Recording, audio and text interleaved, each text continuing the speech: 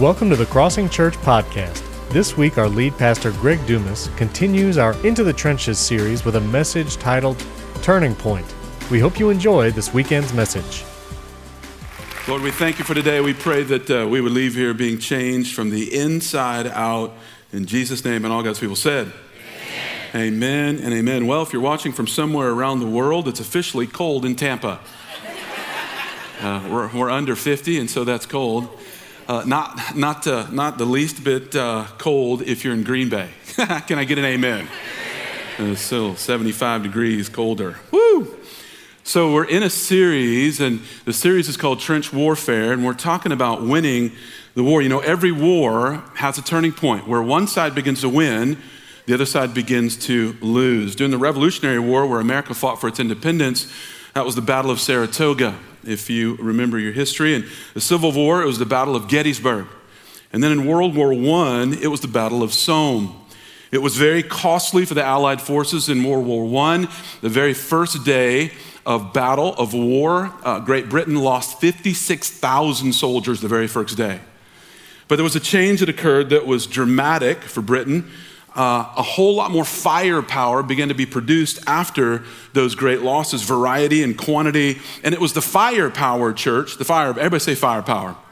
It was the firepower, not the manpower, that won World War I. This graph shows how much artillery Great Britain produced before Somme.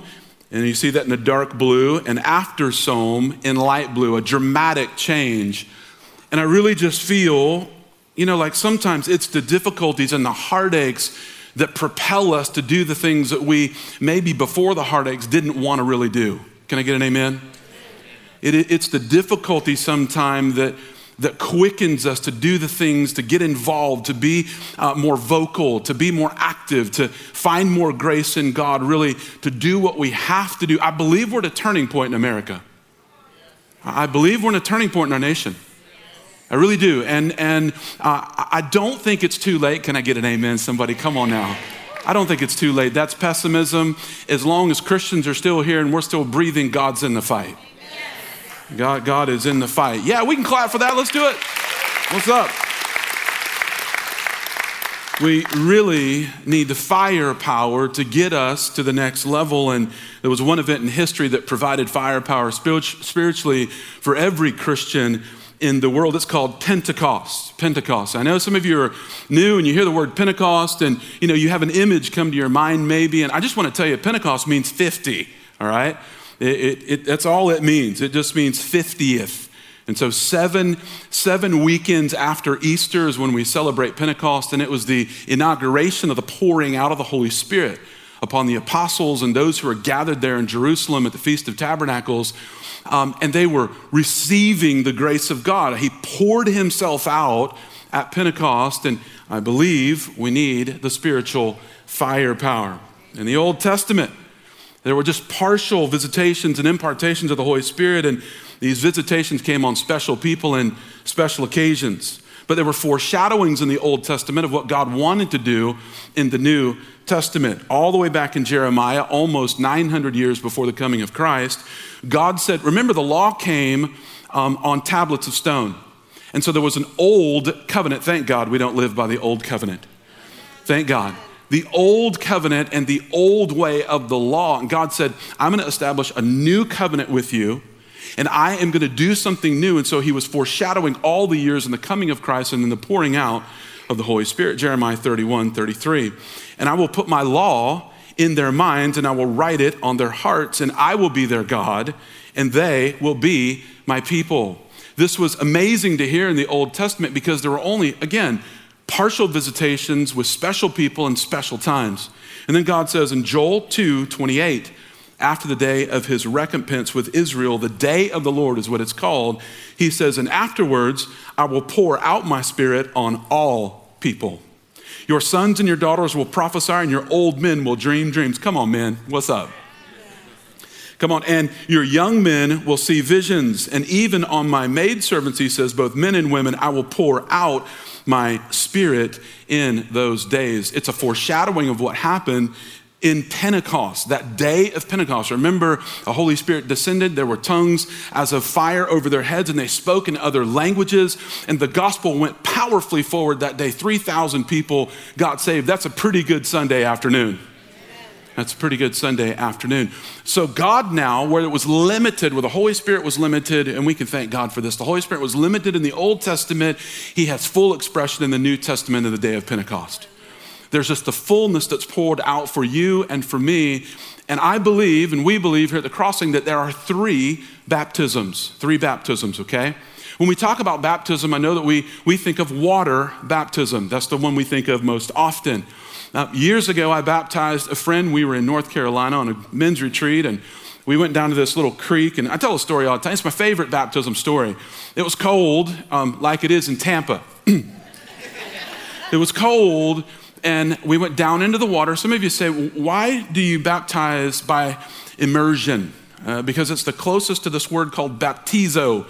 It's the New Testament word, the Greek word, and it's used every place baptism is used in the scripture, and it means to immerse or to submarine. It's actually a submarine term. It means to go under. And so that's why we baptized in water the way that we do. And so I put him in the water. I made sure that he went all the way down. I held him down extra long because he was that kind of guy. Made sure and shake him while he was down there. I put him in the water. He came out of the water and he was very vigorous. He was saying, yes. And then he turned around and he started vigorously, he's going like this in the water. I said, what are you doing? He said, I'm sending my old man down the stream. He said, I want my old man to go that way.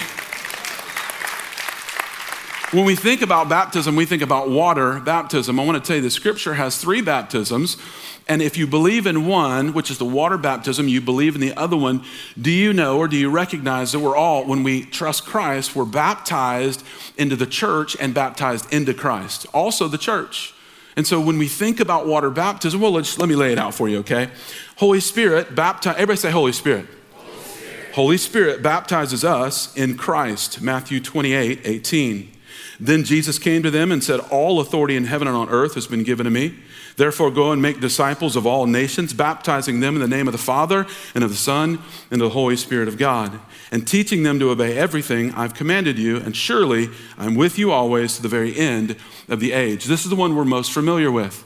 Holy Spirit baptizes us into Christ. All right, the next one, Holy Spirit baptizes us into the church. 1 Corinthians 12:13. For we all are baptized by, say, one Spirit into one body. One Spirit into one body, whether Jew or Greek, slave or free, and we're all given the one Spirit to drink. And now I want you to see that Jesus does the baptizing into the Holy Spirit. I believe that this is a secondary event. In other words, you have the Holy Spirit when you receive Jesus as Savior. Can I get an amen? Okay, I believe there's a second occurrence. Everybody say second occurrence.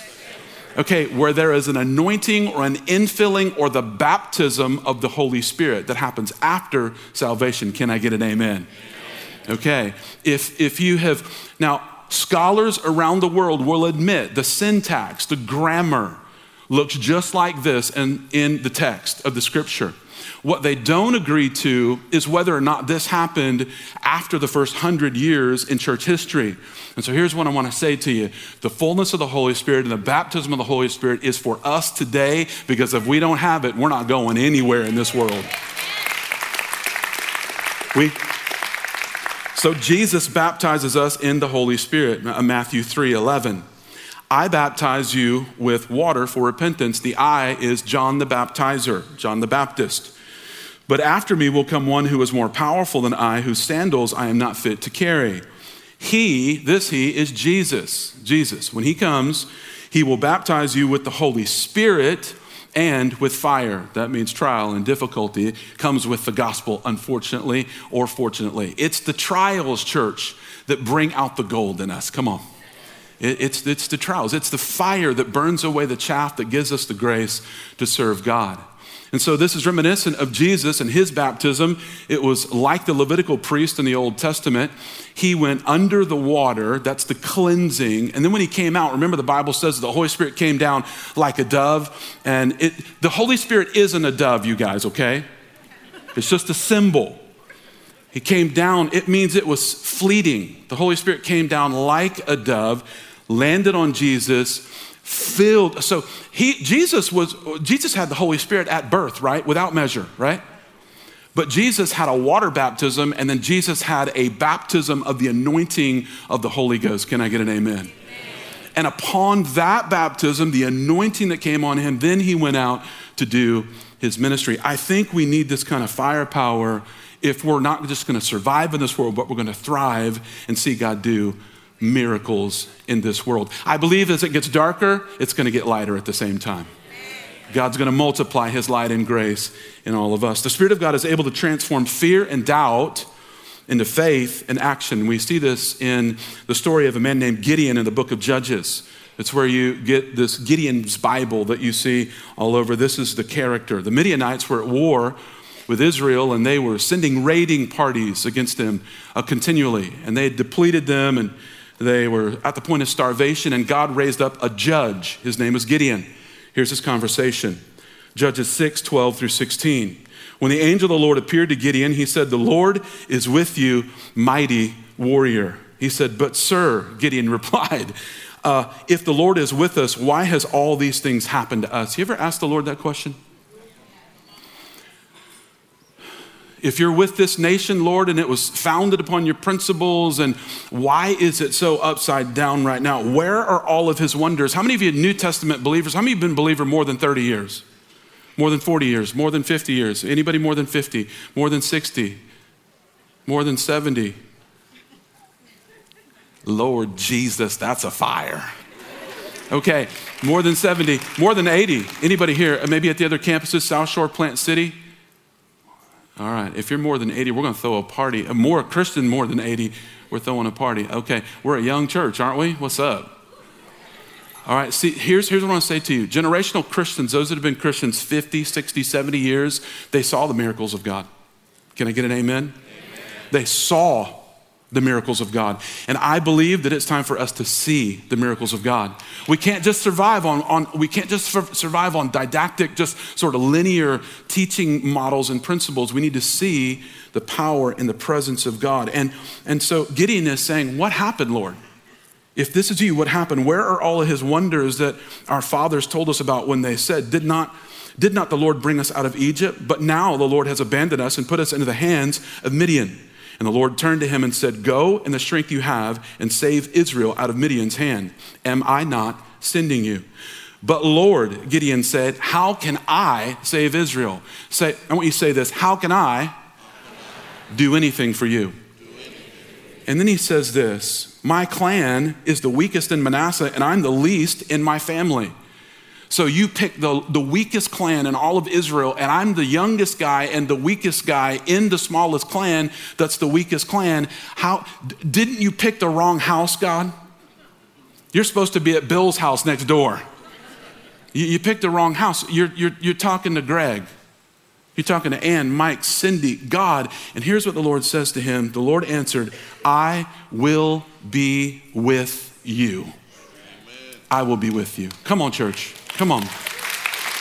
Listen, it's not based on our strength. Whatever we do to save, to intervene, to go forward, to change, to usher a turning point in our nation, whatever we do, it's God who does it. We just stand at the doorway and say, Jesus is here. And we're not talking about your own strength. We're talking about the strength of God who calls us and urges us to do something, even though we feel weak and even though we feel unqualified.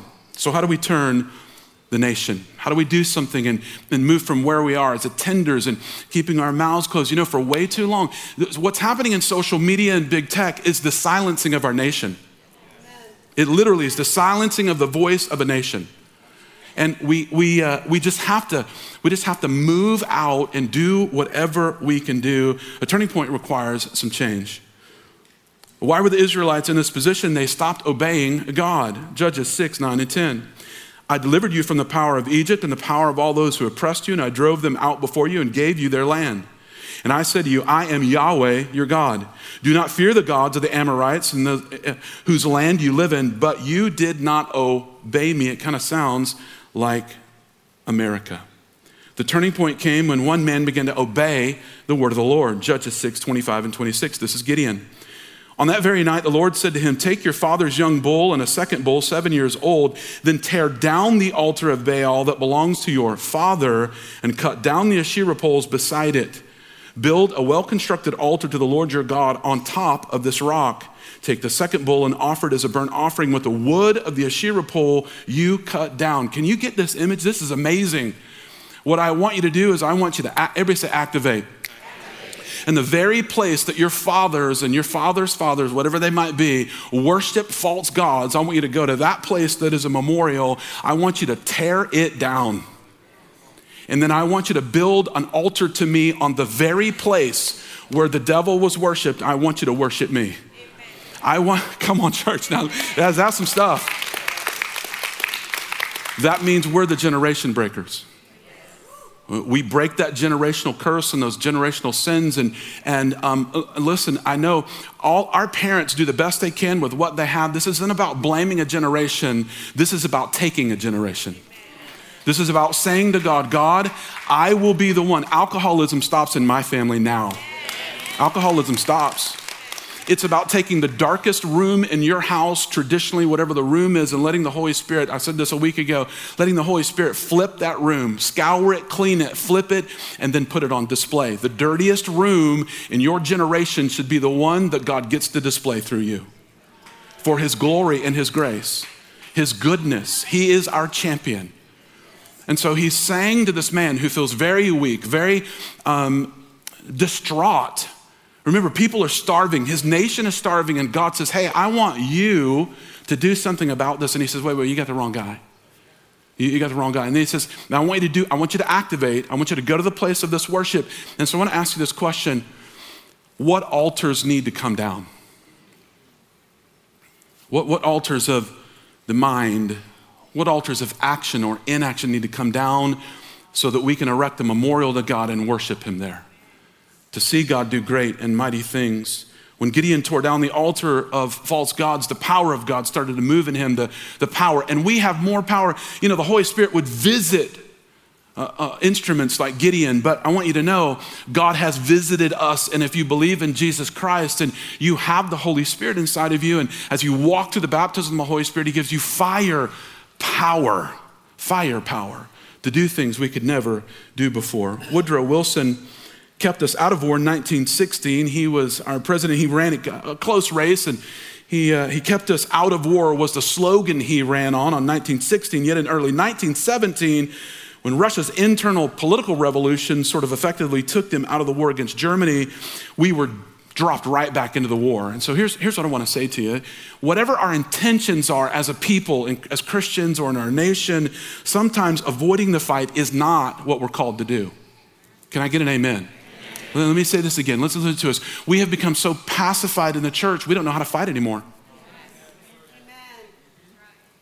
Sometimes, I'm not talking about going to world war. I'm talking about going to war on the altars. I'm talking about going to war. Passivity is not the way we're going to win. It's not the way we're going to protect our children.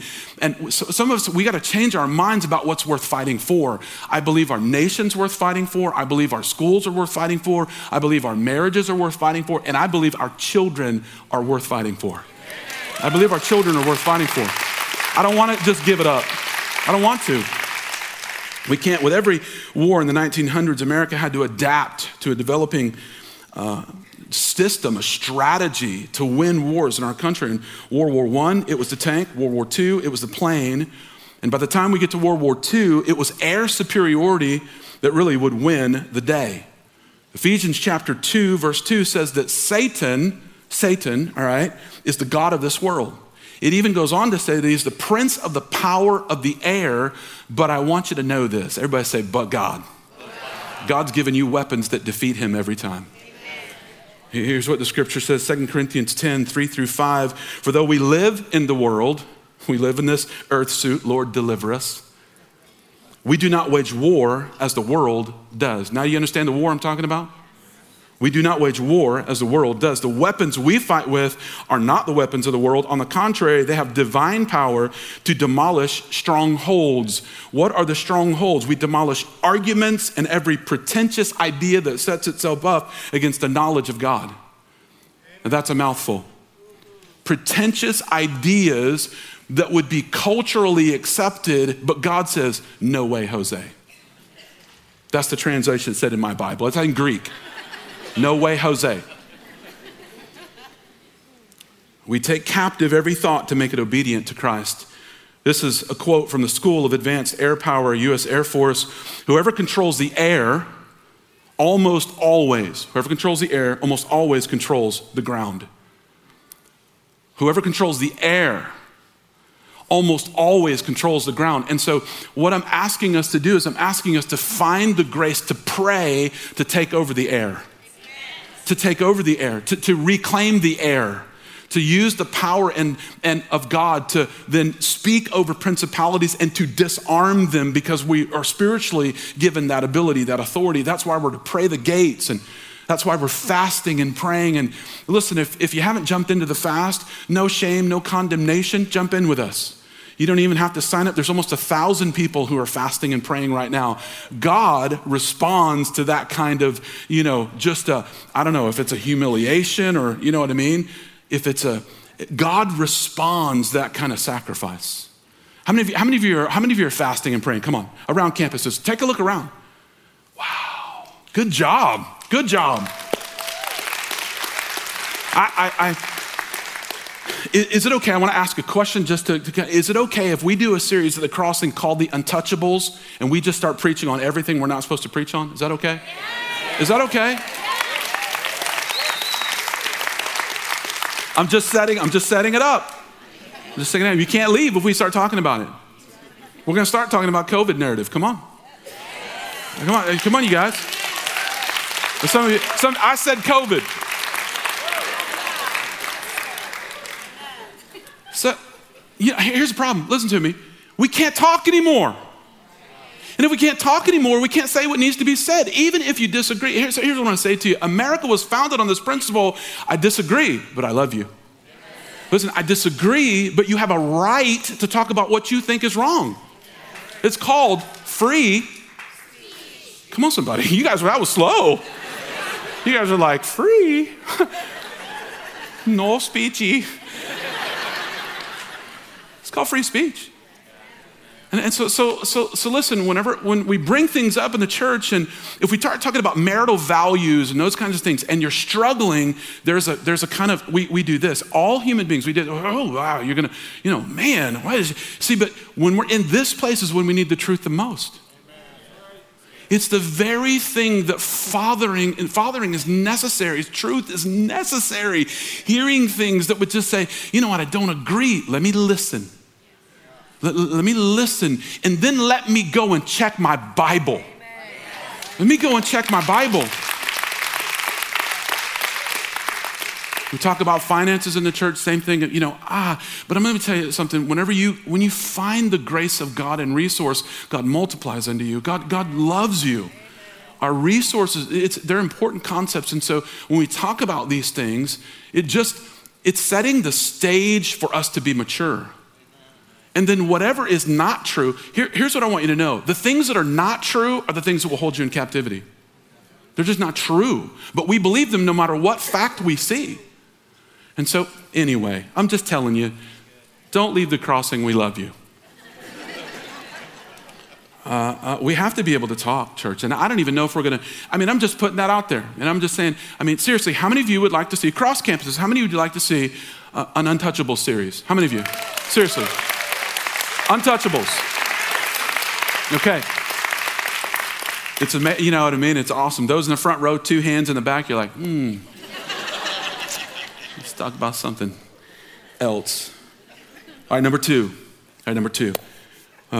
We need change and we need belief. We need belief. We really need to believe that God wants to use us. Gideon started out with 32,000 men in his army, but God wanted to prove to Gideon that what Gideon needed was not more of the flesh. He needs more of the power of God. And so what God will do is actually reduce your odds of winning so that when we do win, we could never say, I did that. The only one left is to say, God did that. God did that. The power of God did that. Judges 7:4-7. Then the Lord said to Gideon, there are still too many people, 32,000. It's way too many to go to war. Normally you think, I need more people to go to war. No, not with God. I want less. Why? Because I want the glory to come to me when you get the victory. I want the glory to come to me.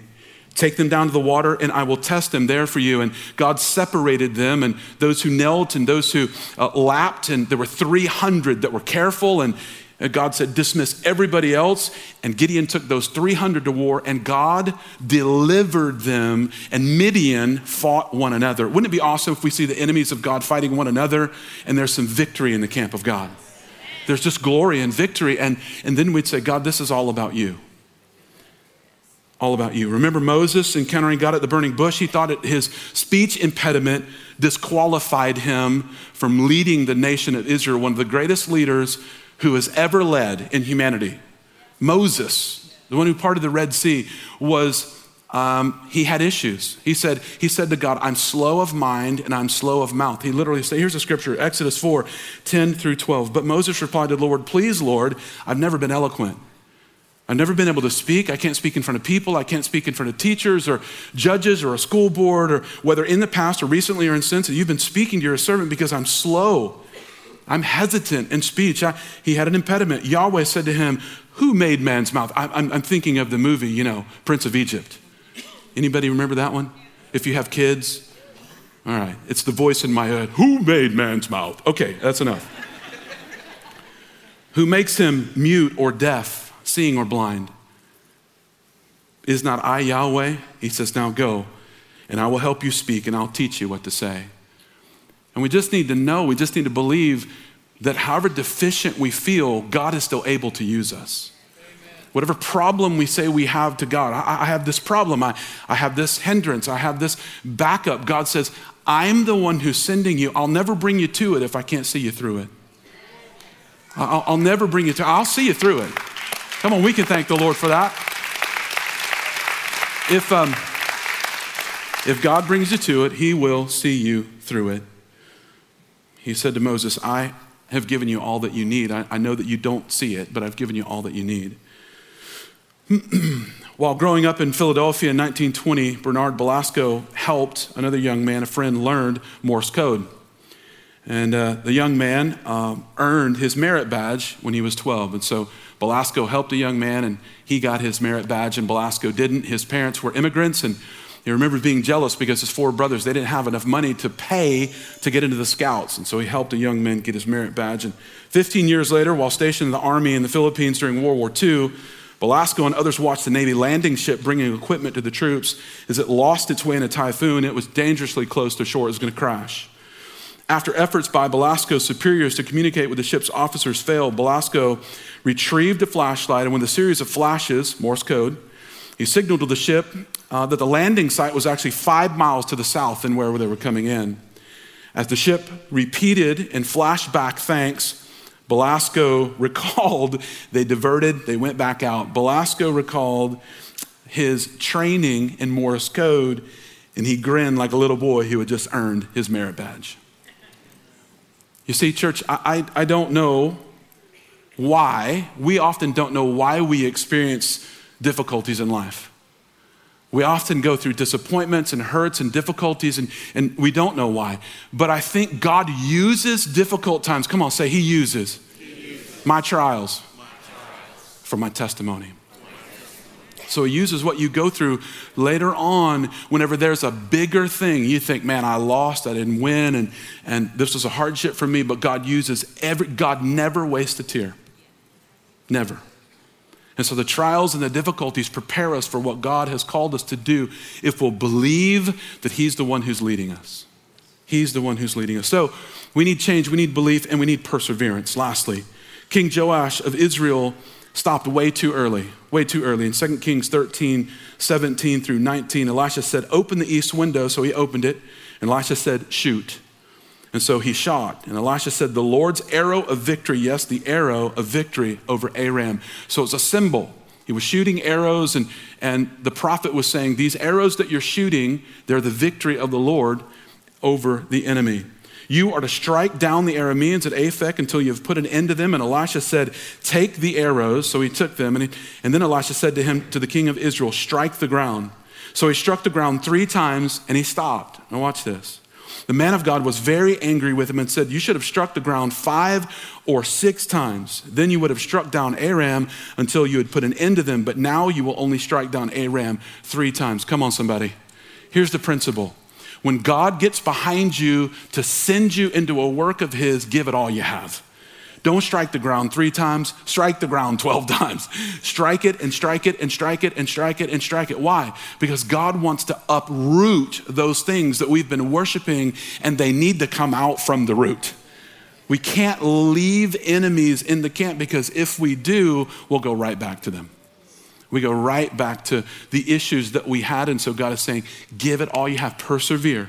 You can do it. Gideon and his 300 men, even though they were exhausted, kept advancing for the Lord's purposes. The Bible says here in Judges 8:4, Gideon and the 300 men came to the Jordan and they crossed it. They were exhausted. How many of you, don't raise your hands? How many of you are exhausted? Heads all over like, sheesh. Exhausted. Here's what God's saying. Keep pursuing me. Keep pursuing me. Come on, we need some change. We need belief, but keep pursuing. The Bible says that they pursued and they overcame. They won. Then it says that after they won, Gideon went back to his house, and the generation right after Gideon, because Gideon said, okay, I've done all these things for the Lord. I didn't think I could do it, but I did it. Went back to his house, and a generation later, that whole generation went right back to the idols that he had torn down, and began to worship again the things that we so easily worship in this world. And so God is saying to us, persevere, fight all the way through, and then don't leave your post. Can I get an amen, church? Come on. Don't leave your post. What better example of perseverance than the U.S. Armed Forces storming the beaches of Normandy? You've seen these clips in World War II. It's amazing. There was bad weather when we went to Normandy. It was life or death at Normandy. Bad weather. And so our ships that were landing on the beach had a difficult time getting in, and there was barbed wire. There was all kinds of stuff on the beach, and then there was a sheer cliff, really difficult to get to. And this is the story of Army medic Ray Lambert on the beaches of Normandy. Many of the landing craft were swamped by high waves, drowning most of the men. Soldiers charged forward in chest-deep water, being weighed down by as much as 90 pounds of ammunition and equipment. As they came ashore, they faced withering machine guns, artillery, and mortar fire.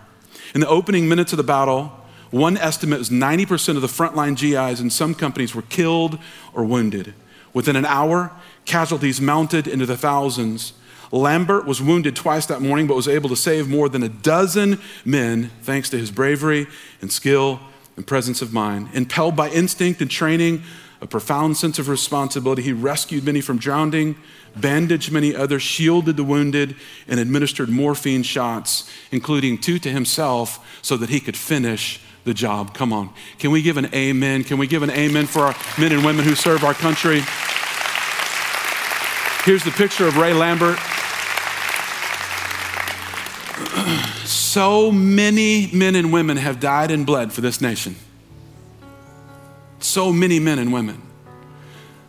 Jesus bled and died for our salvation, the grace that God has given to us. And you know, we're at that moment. We're at that moment where we need a turning point. We really do.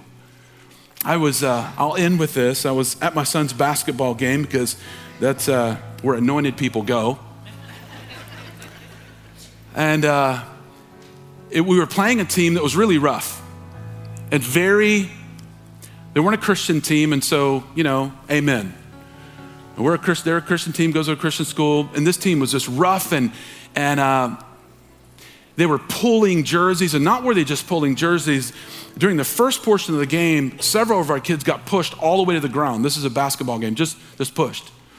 And my son went up for a rebound, and this one young man about the same size, they went up for the rebound. When they came down, he grabbed my son by the head and he tried to sling him to the ground. Now, this is in a basketball game, you guys.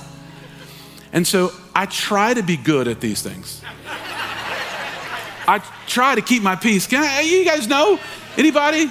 I just try to keep my peace. It gets a little heated. It just, you know what I mean? But when he grabbed my son, I found myself on my feet and I was saying, no. And I was saying really loud, no, no, no, no. And then I recognized, oh yeah, I'm a pastor. I should probably not get kicked out of this game. Now here's what I mean. If that kind of intensity and wrong would have continued, not only would I have been standing, but I would have been on the court. And at that point, it doesn't matter if they escort me out of the game, because it would be a bigger injustice to sit there with my mouth closed and see that go on the court.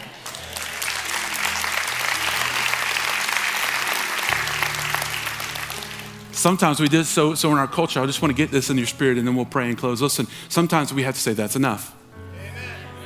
That's enough. That's enough. Come on, somebody.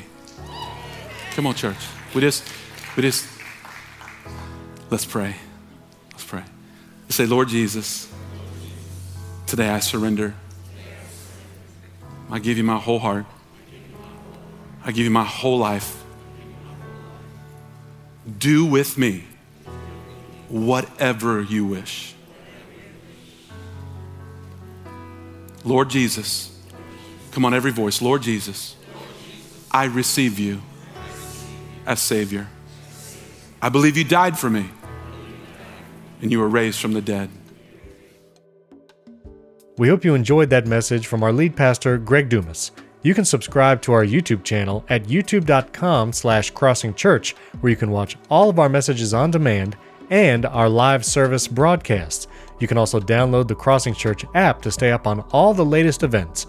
Go to wearecrossing.com/app. We hope to see you this weekend at one of our locations. For all times and campuses, visit wearecrossing.com.